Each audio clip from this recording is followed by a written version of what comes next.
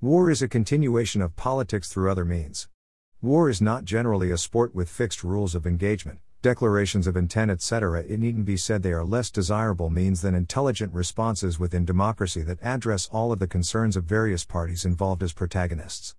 The Founders' Declaration of Independence was a succinct statement concerning the right of revolt of oppressed masses. It should be remembered that real material, spiritual and social interests in addition to natural resources should be protected where possible rather than destroyed. If the United States, for example, does not need a kinetic war to improve the situation, and if the war could not actually resolve the problem and would make matters worse, then other means should proceed and supplant kinetic conflict. One concern I have is social media. Quora is a good outlet for free expression, though it too may have limits. Social media, utilities or corporate bulletin boards. The freedom to use social media, including blogs for personal and creative constructions, require the media to be less flimsy than anti-global warming arguments.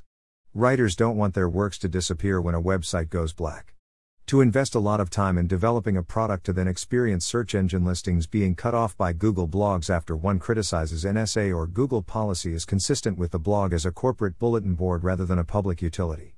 It is the nature of a public utility that is apparently necessary for security of free expression.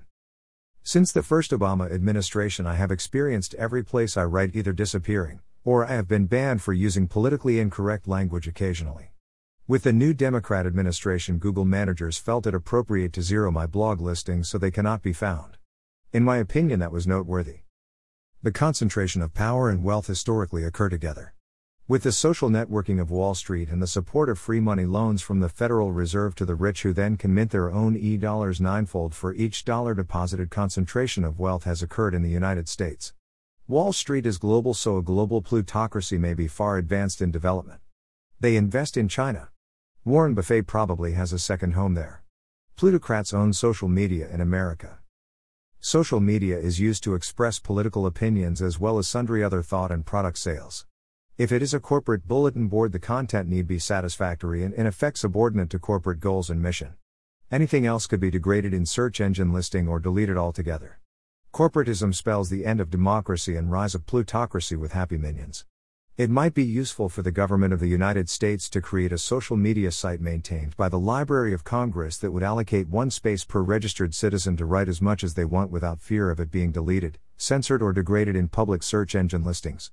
Democracy of the United States in the modern era cannot exist without free speech, and free speech unsubject to corporate plutocratic criteria for normal publication.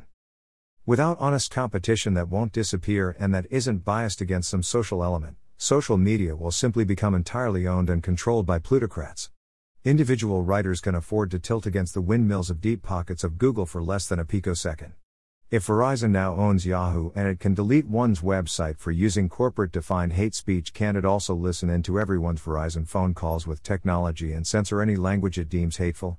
A democracy entirely filtered through corporate-owned social media and mass communications is one that will become a complete farce. That former democracy will be nothing more than a sham maintained to keep somnolent masses contented. Would the founders of the United States have been satisfied with rich British corporations owning all social media and communications venues?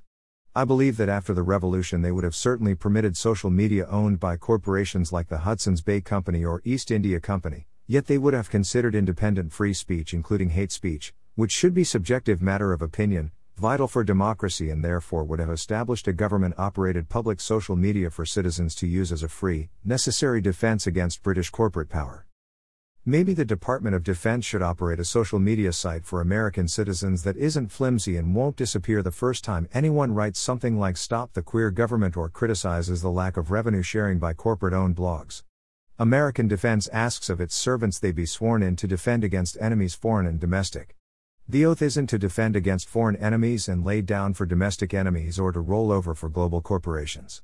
Domestic enemies of the past were fairly plain and overt, unlike today. Corporate and sedulous cults may readily take over the government, pass laws limiting free speech, and put a muzzle on democracy in order to accomplish not only particular social class hegemony, but to channel the concentration of wealth as well. Adequate defense requires vigilance against KGB-tasked synthetic public broadcasting media and other agencies of socialization such as social media. Government-operated channels with completely free, stable public social media outlets for the use of citizens might be necessary in order for true opinion to be found.